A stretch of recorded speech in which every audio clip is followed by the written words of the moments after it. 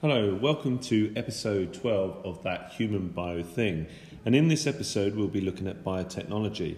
Now, in biotechnology, what we are basically doing is manipulating living things to produce useful products. In terms of the specification, the focus for this is on recombinant DNA technology. Recombinant because you are combining two different sections of DNA that belong to different organisms. Gene, as in a section of DNA that codes for a particular polypeptide, and technology, using advances to try and produce the product that you want, or using techniques to produce the product that you want.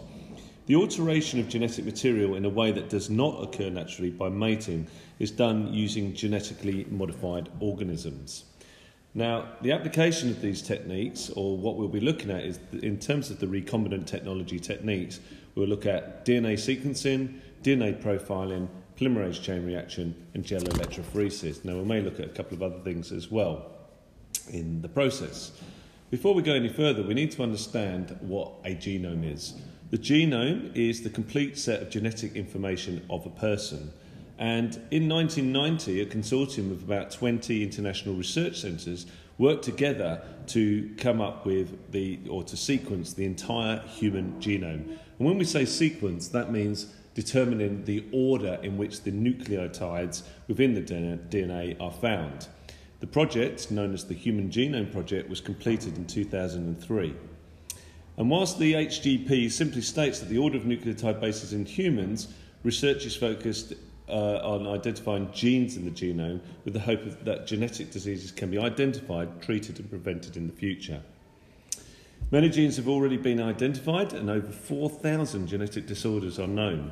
The hope is that knowing the location of these faulty genes will enable scientists to carry out gene therapy.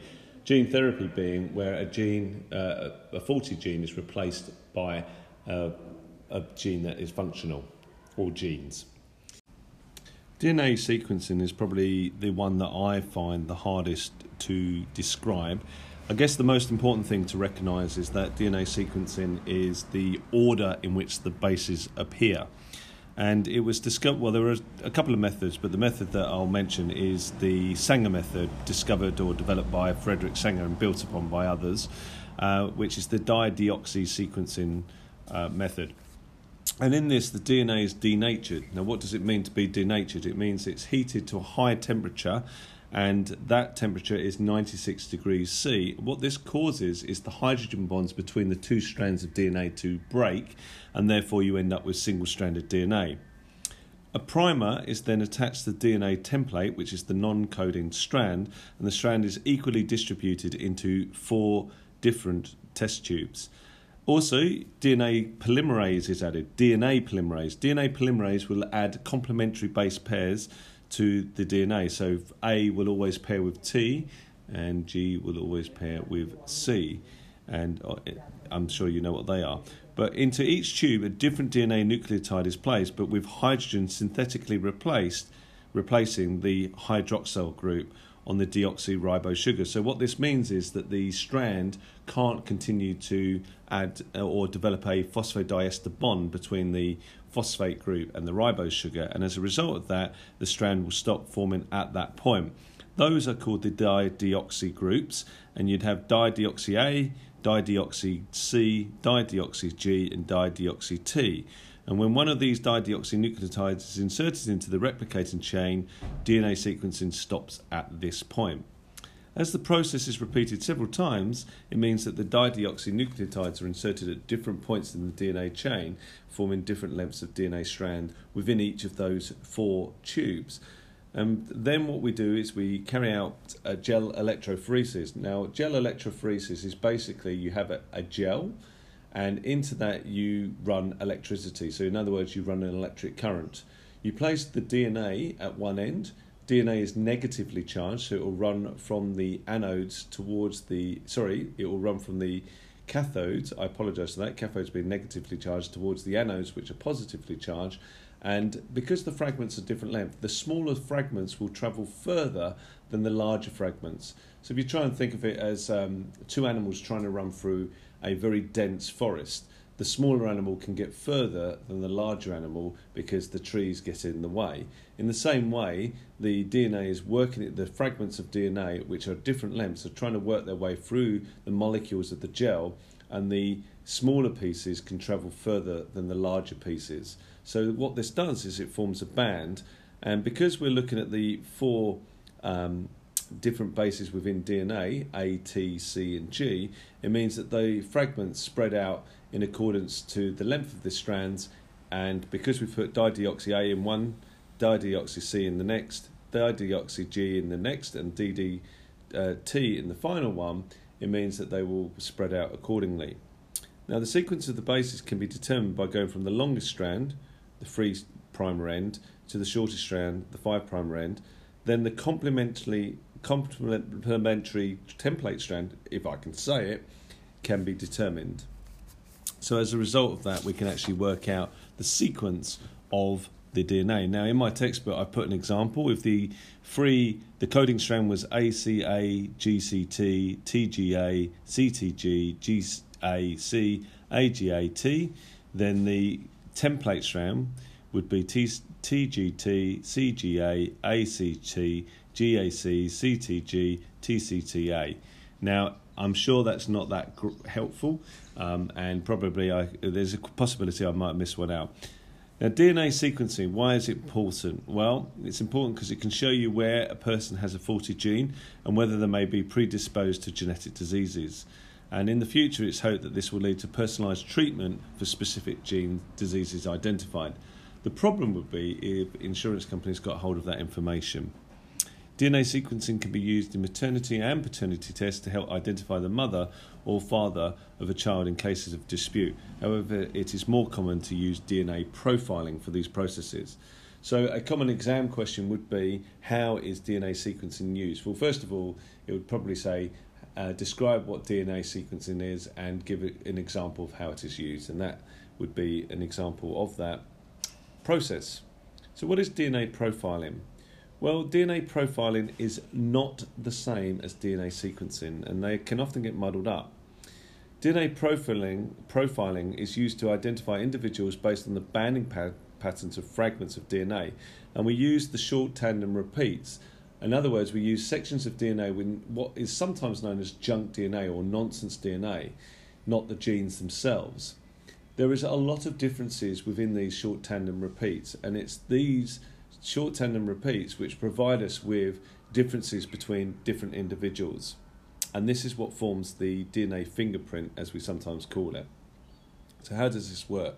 Well, if you were at a crime scene, for example, you may find a sample of blood, you may find a sample of hair sample, you may find some semen, and in that you've got DNA. Now the first thing you're going to need to do is magnify or amplify the amount of DNA. So that process would be known as polymerase chain reaction, and we'll come back to that. There are three parts to the polymerase chain reaction. In DNA profiling, what you do is, again, you find a specific restriction enzyme to cut the DNA at particular points in the sequence.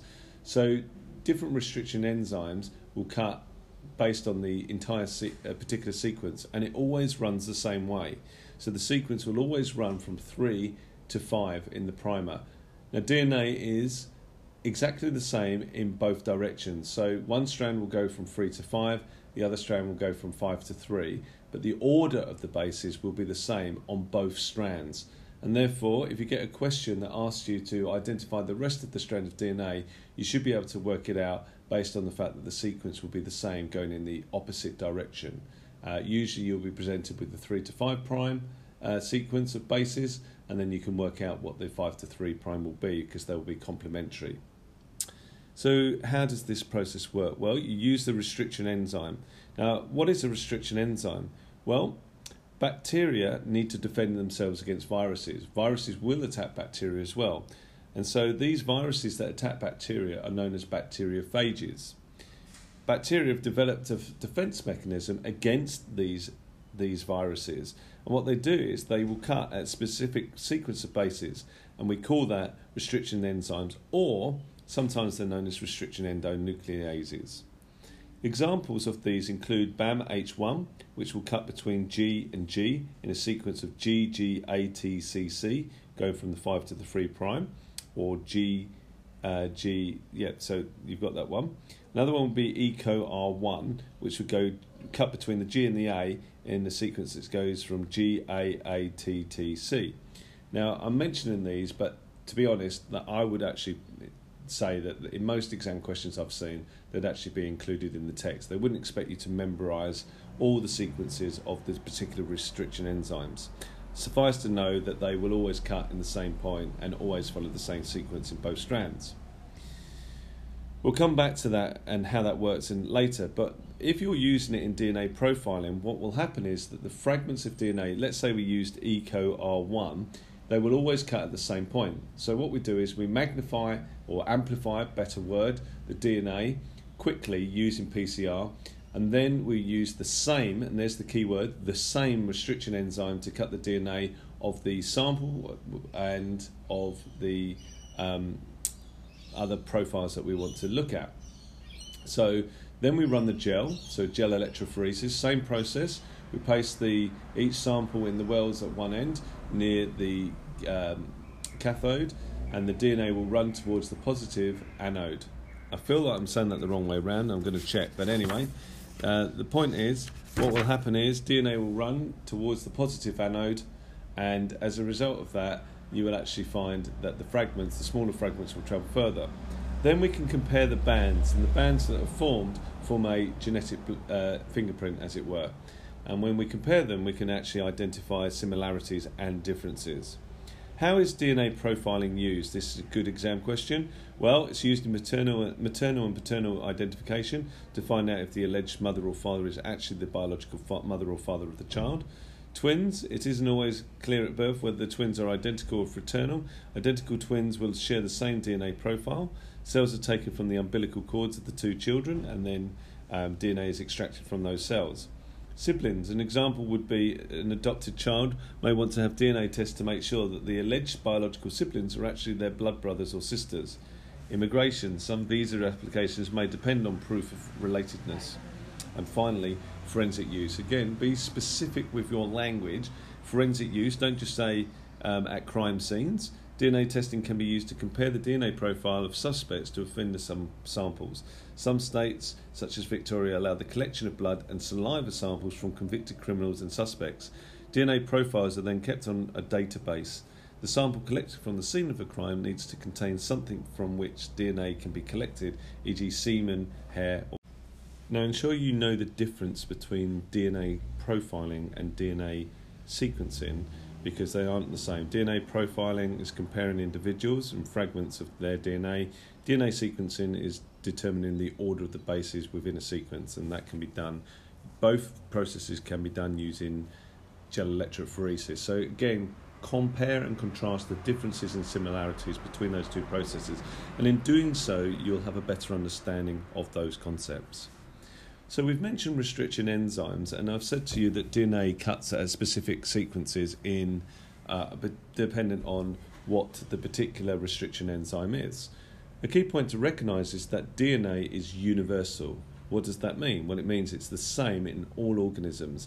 And the beauty of that is that we can cut out particular points using particular restriction enzymes. We can cut either side of a gene, for example, or we can cut at different fragments. Now, the key point I forgot to mention with DNA profiling, I mentioned using the same restriction enzyme.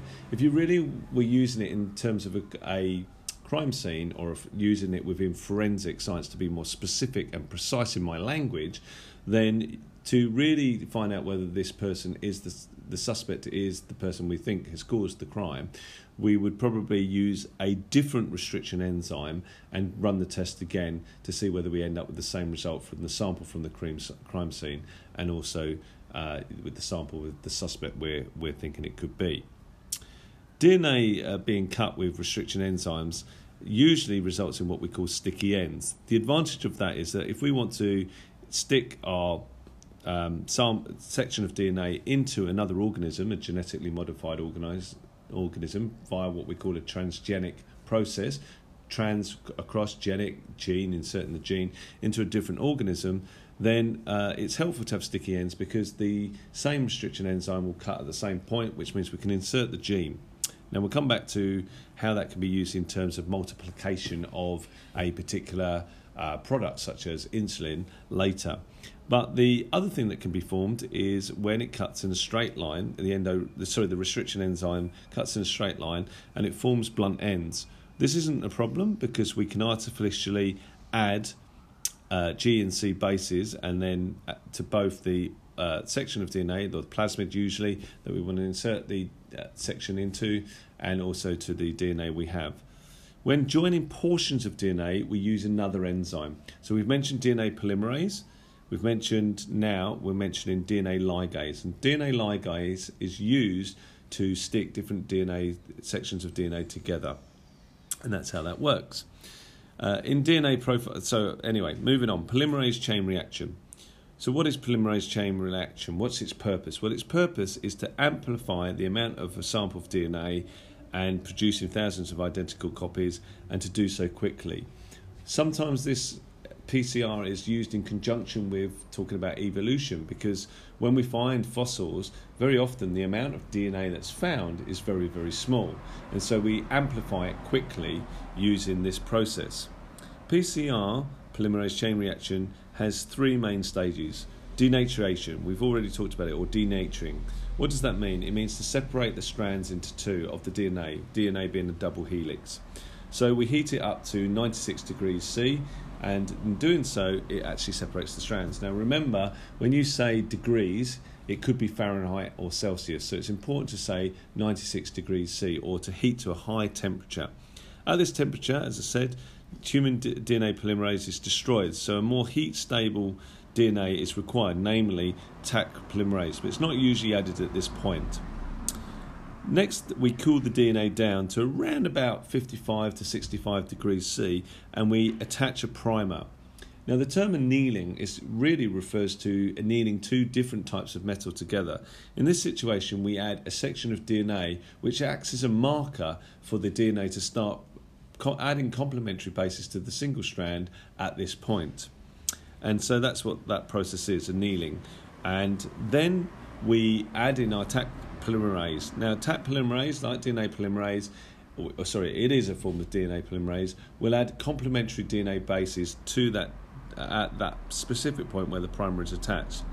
We can heat the DNA up to 73 degrees C. No, so not quite as high as the denaturation process, because we don't want the DNA to denature, but what it does is it means it's at a higher temperature and the complementary DNA nucleotides are added one at a time in a single direction to the single strand of DNA. And this is done in a thermocycler and doubles the number of DNA. So we sometimes call this process elongation or extension. Then this process is repeated and repeated and repeated over using the thermocycler, and we call that process a chain reaction, because you go from 2 to 4 to 8 to 16 to 32 and so on.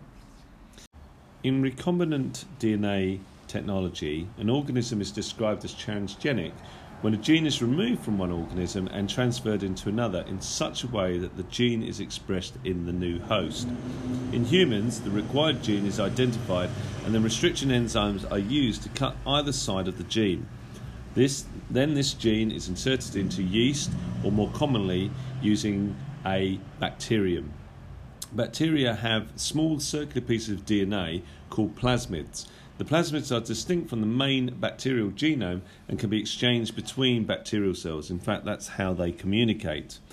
And so by inserting this required gene, if we know the amino acid sequence, the DNA for the gene can be worked out and the DNA synthesized in a laboratory.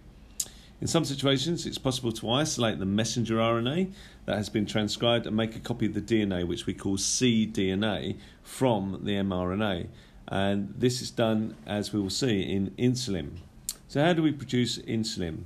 Well, what we do, messenger RNA is extracted from the human pancreatic tissue. Complementary strands of DNA, or copy DNA, are produced using the viral enzyme reverse transcriptase. So again, think about the name. The enzyme describes what it does. So it does the reverse of what transcription usually does. So transcription reads the DNA to form, and then it's translated. In this situation, we're doing the reverse. We're going the opposite way round. So the enzyme is known as reverse transcriptase. The single-stranded cDNA is made into double-stranded DNA, allowing the enzyme DNA polymerase to make a second strand of complementary nucleotides to those of the copied DNA. The human insulin gene is then identified and has a bacterial regulator added, and then using the same restriction enzyme as were used to isolate the gene in the cDNA, the gene is inserted into the plasmid using DNA ligase. Don't forget, DNA ligase joins different or small sections of DNA together. The plasmid with the human gene is called a vector. Why? Because a vector is a carrier DNA molecule in which the DNA fragment containing the wanted gene can be inserted. It is cloned and inserted into a culture of plasmid-free bacteria. These bacteria take up the vectors, and the bacteria are then cultured and grown, and they multiply, therefore so do the vectors. Transcription and translation of the genes in the plasmid occurs, resulting in the production of human insulin. Now, you don't want the bacteria, so at this point we purify the human insulin, and it's then separated. Now, in the old days, when I was very young, in the 1970s, we used to use pig insulin, and the problem with that is, whilst it's close to human insulin, it used to give side effects.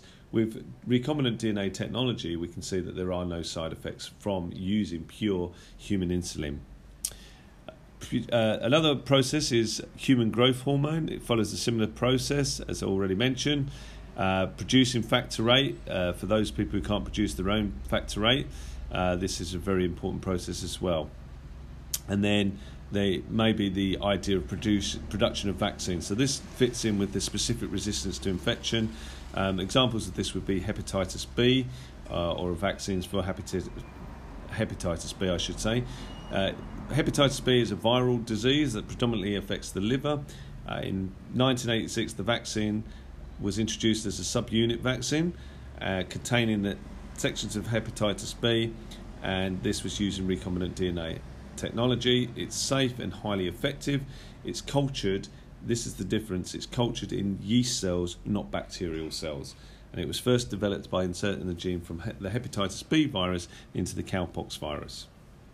Okay, gene therapy, what is it? Now, there is a lot of controversy with gene therapy, as you would expect, and early trials were not very positive because insurance companies, companies would sponsor people to carry out gene therapy who they targeted, and it did lead to some people being disbarred from their profession. The purpose of this technique, notice this, is to remove or replace faulty genes. So sometimes they're removed, sometimes they're replaced by inserting functional, healthy genes. That's a definition, and as I've said to you before, you do want to try and learn your definitions where you can. So what is the purpose of gene therapy? Well, the purpose of gene therapy is to remove or replace faulty genes by inserting functional, healthy genes.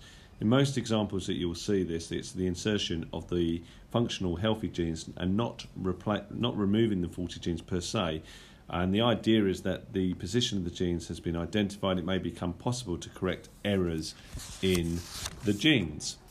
And the Human Genome Project, the purpose of that is it helps us to identify around about 4,000 potentially faulty genes.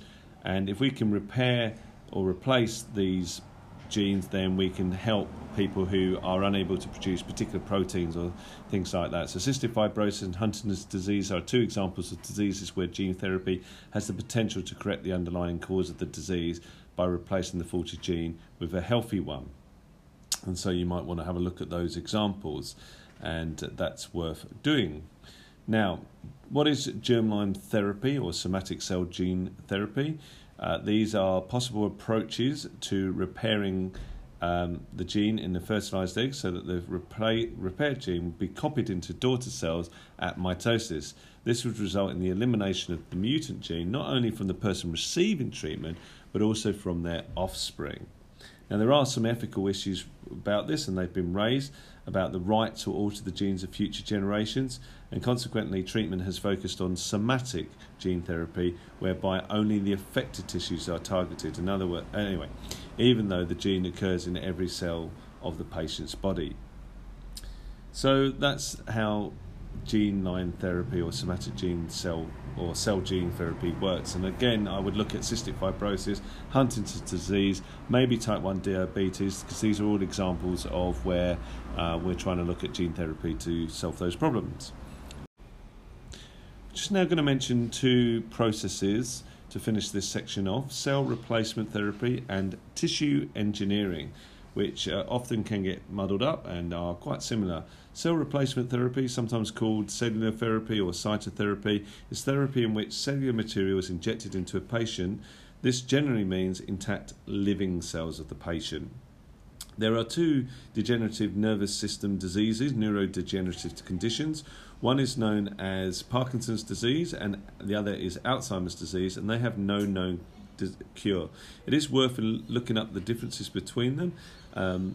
You will find Alzheimer's disease usually affects people over 65 years of age, so sometimes because we've got an ageing population, the more and more people are inclined towards this form of dementia. Symptoms include loss of memory, followed by confusion, mood swings, aggression and general withdrawal.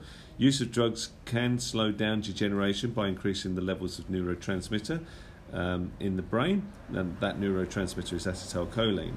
Whereas Parkinson's disease affects older people and symptoms do vary. The main ones include shaking, slow movement, muscle stiffness, stooped posture and impaired speech. Medications, drugs such as dopamine, are used to relieve symptoms and manage the condition. And so they are two conditions which you can possibly we'll be able to use, and there's a lot of research going on into this area, particularly at ECU, where research has been going on into Alzheimer's disease, particularly because it's an aging disease. Not so much into Parkinson, although there are new practices going into Parkinson's all the time, but not around really the injection of new cells into the new stem cells into those tissues. There is some research, and there's a lot of research around the CRISPR gene. So what is tissue engineering? It's the use of combination of cells, engineering materials and suitable biochemical factors to improve or replace biological functions in an effort to improve clinical procedures for the repair of damaged tissues and organs. That's a bit of a mouthful, isn't it? Now, there are an abundant supply of disease-free cells of specific types which are required, and cells are induced to grow on a scaffold, as we call it, which supports the cells until they can manufacture their own matrix structure. These scaffolds provide nutrients for the cells and are highly porous to give room for cell growth. Once established, the scaffold, together with its tissue, is implanted into the patient at the site where the new tissue is required. Eventually, the scaffold degenerates, leaving the new tissue to carry on. Currently, tissue engineering is being used with a range of tissues, including bone, cartilage, skin, and adipose tissues. Eventually, the desire is to make organs such as kidneys from the person's own tissue, which would not be rejected by the body's own immune system. And so that is the end of this podcast. I hope you found it useful.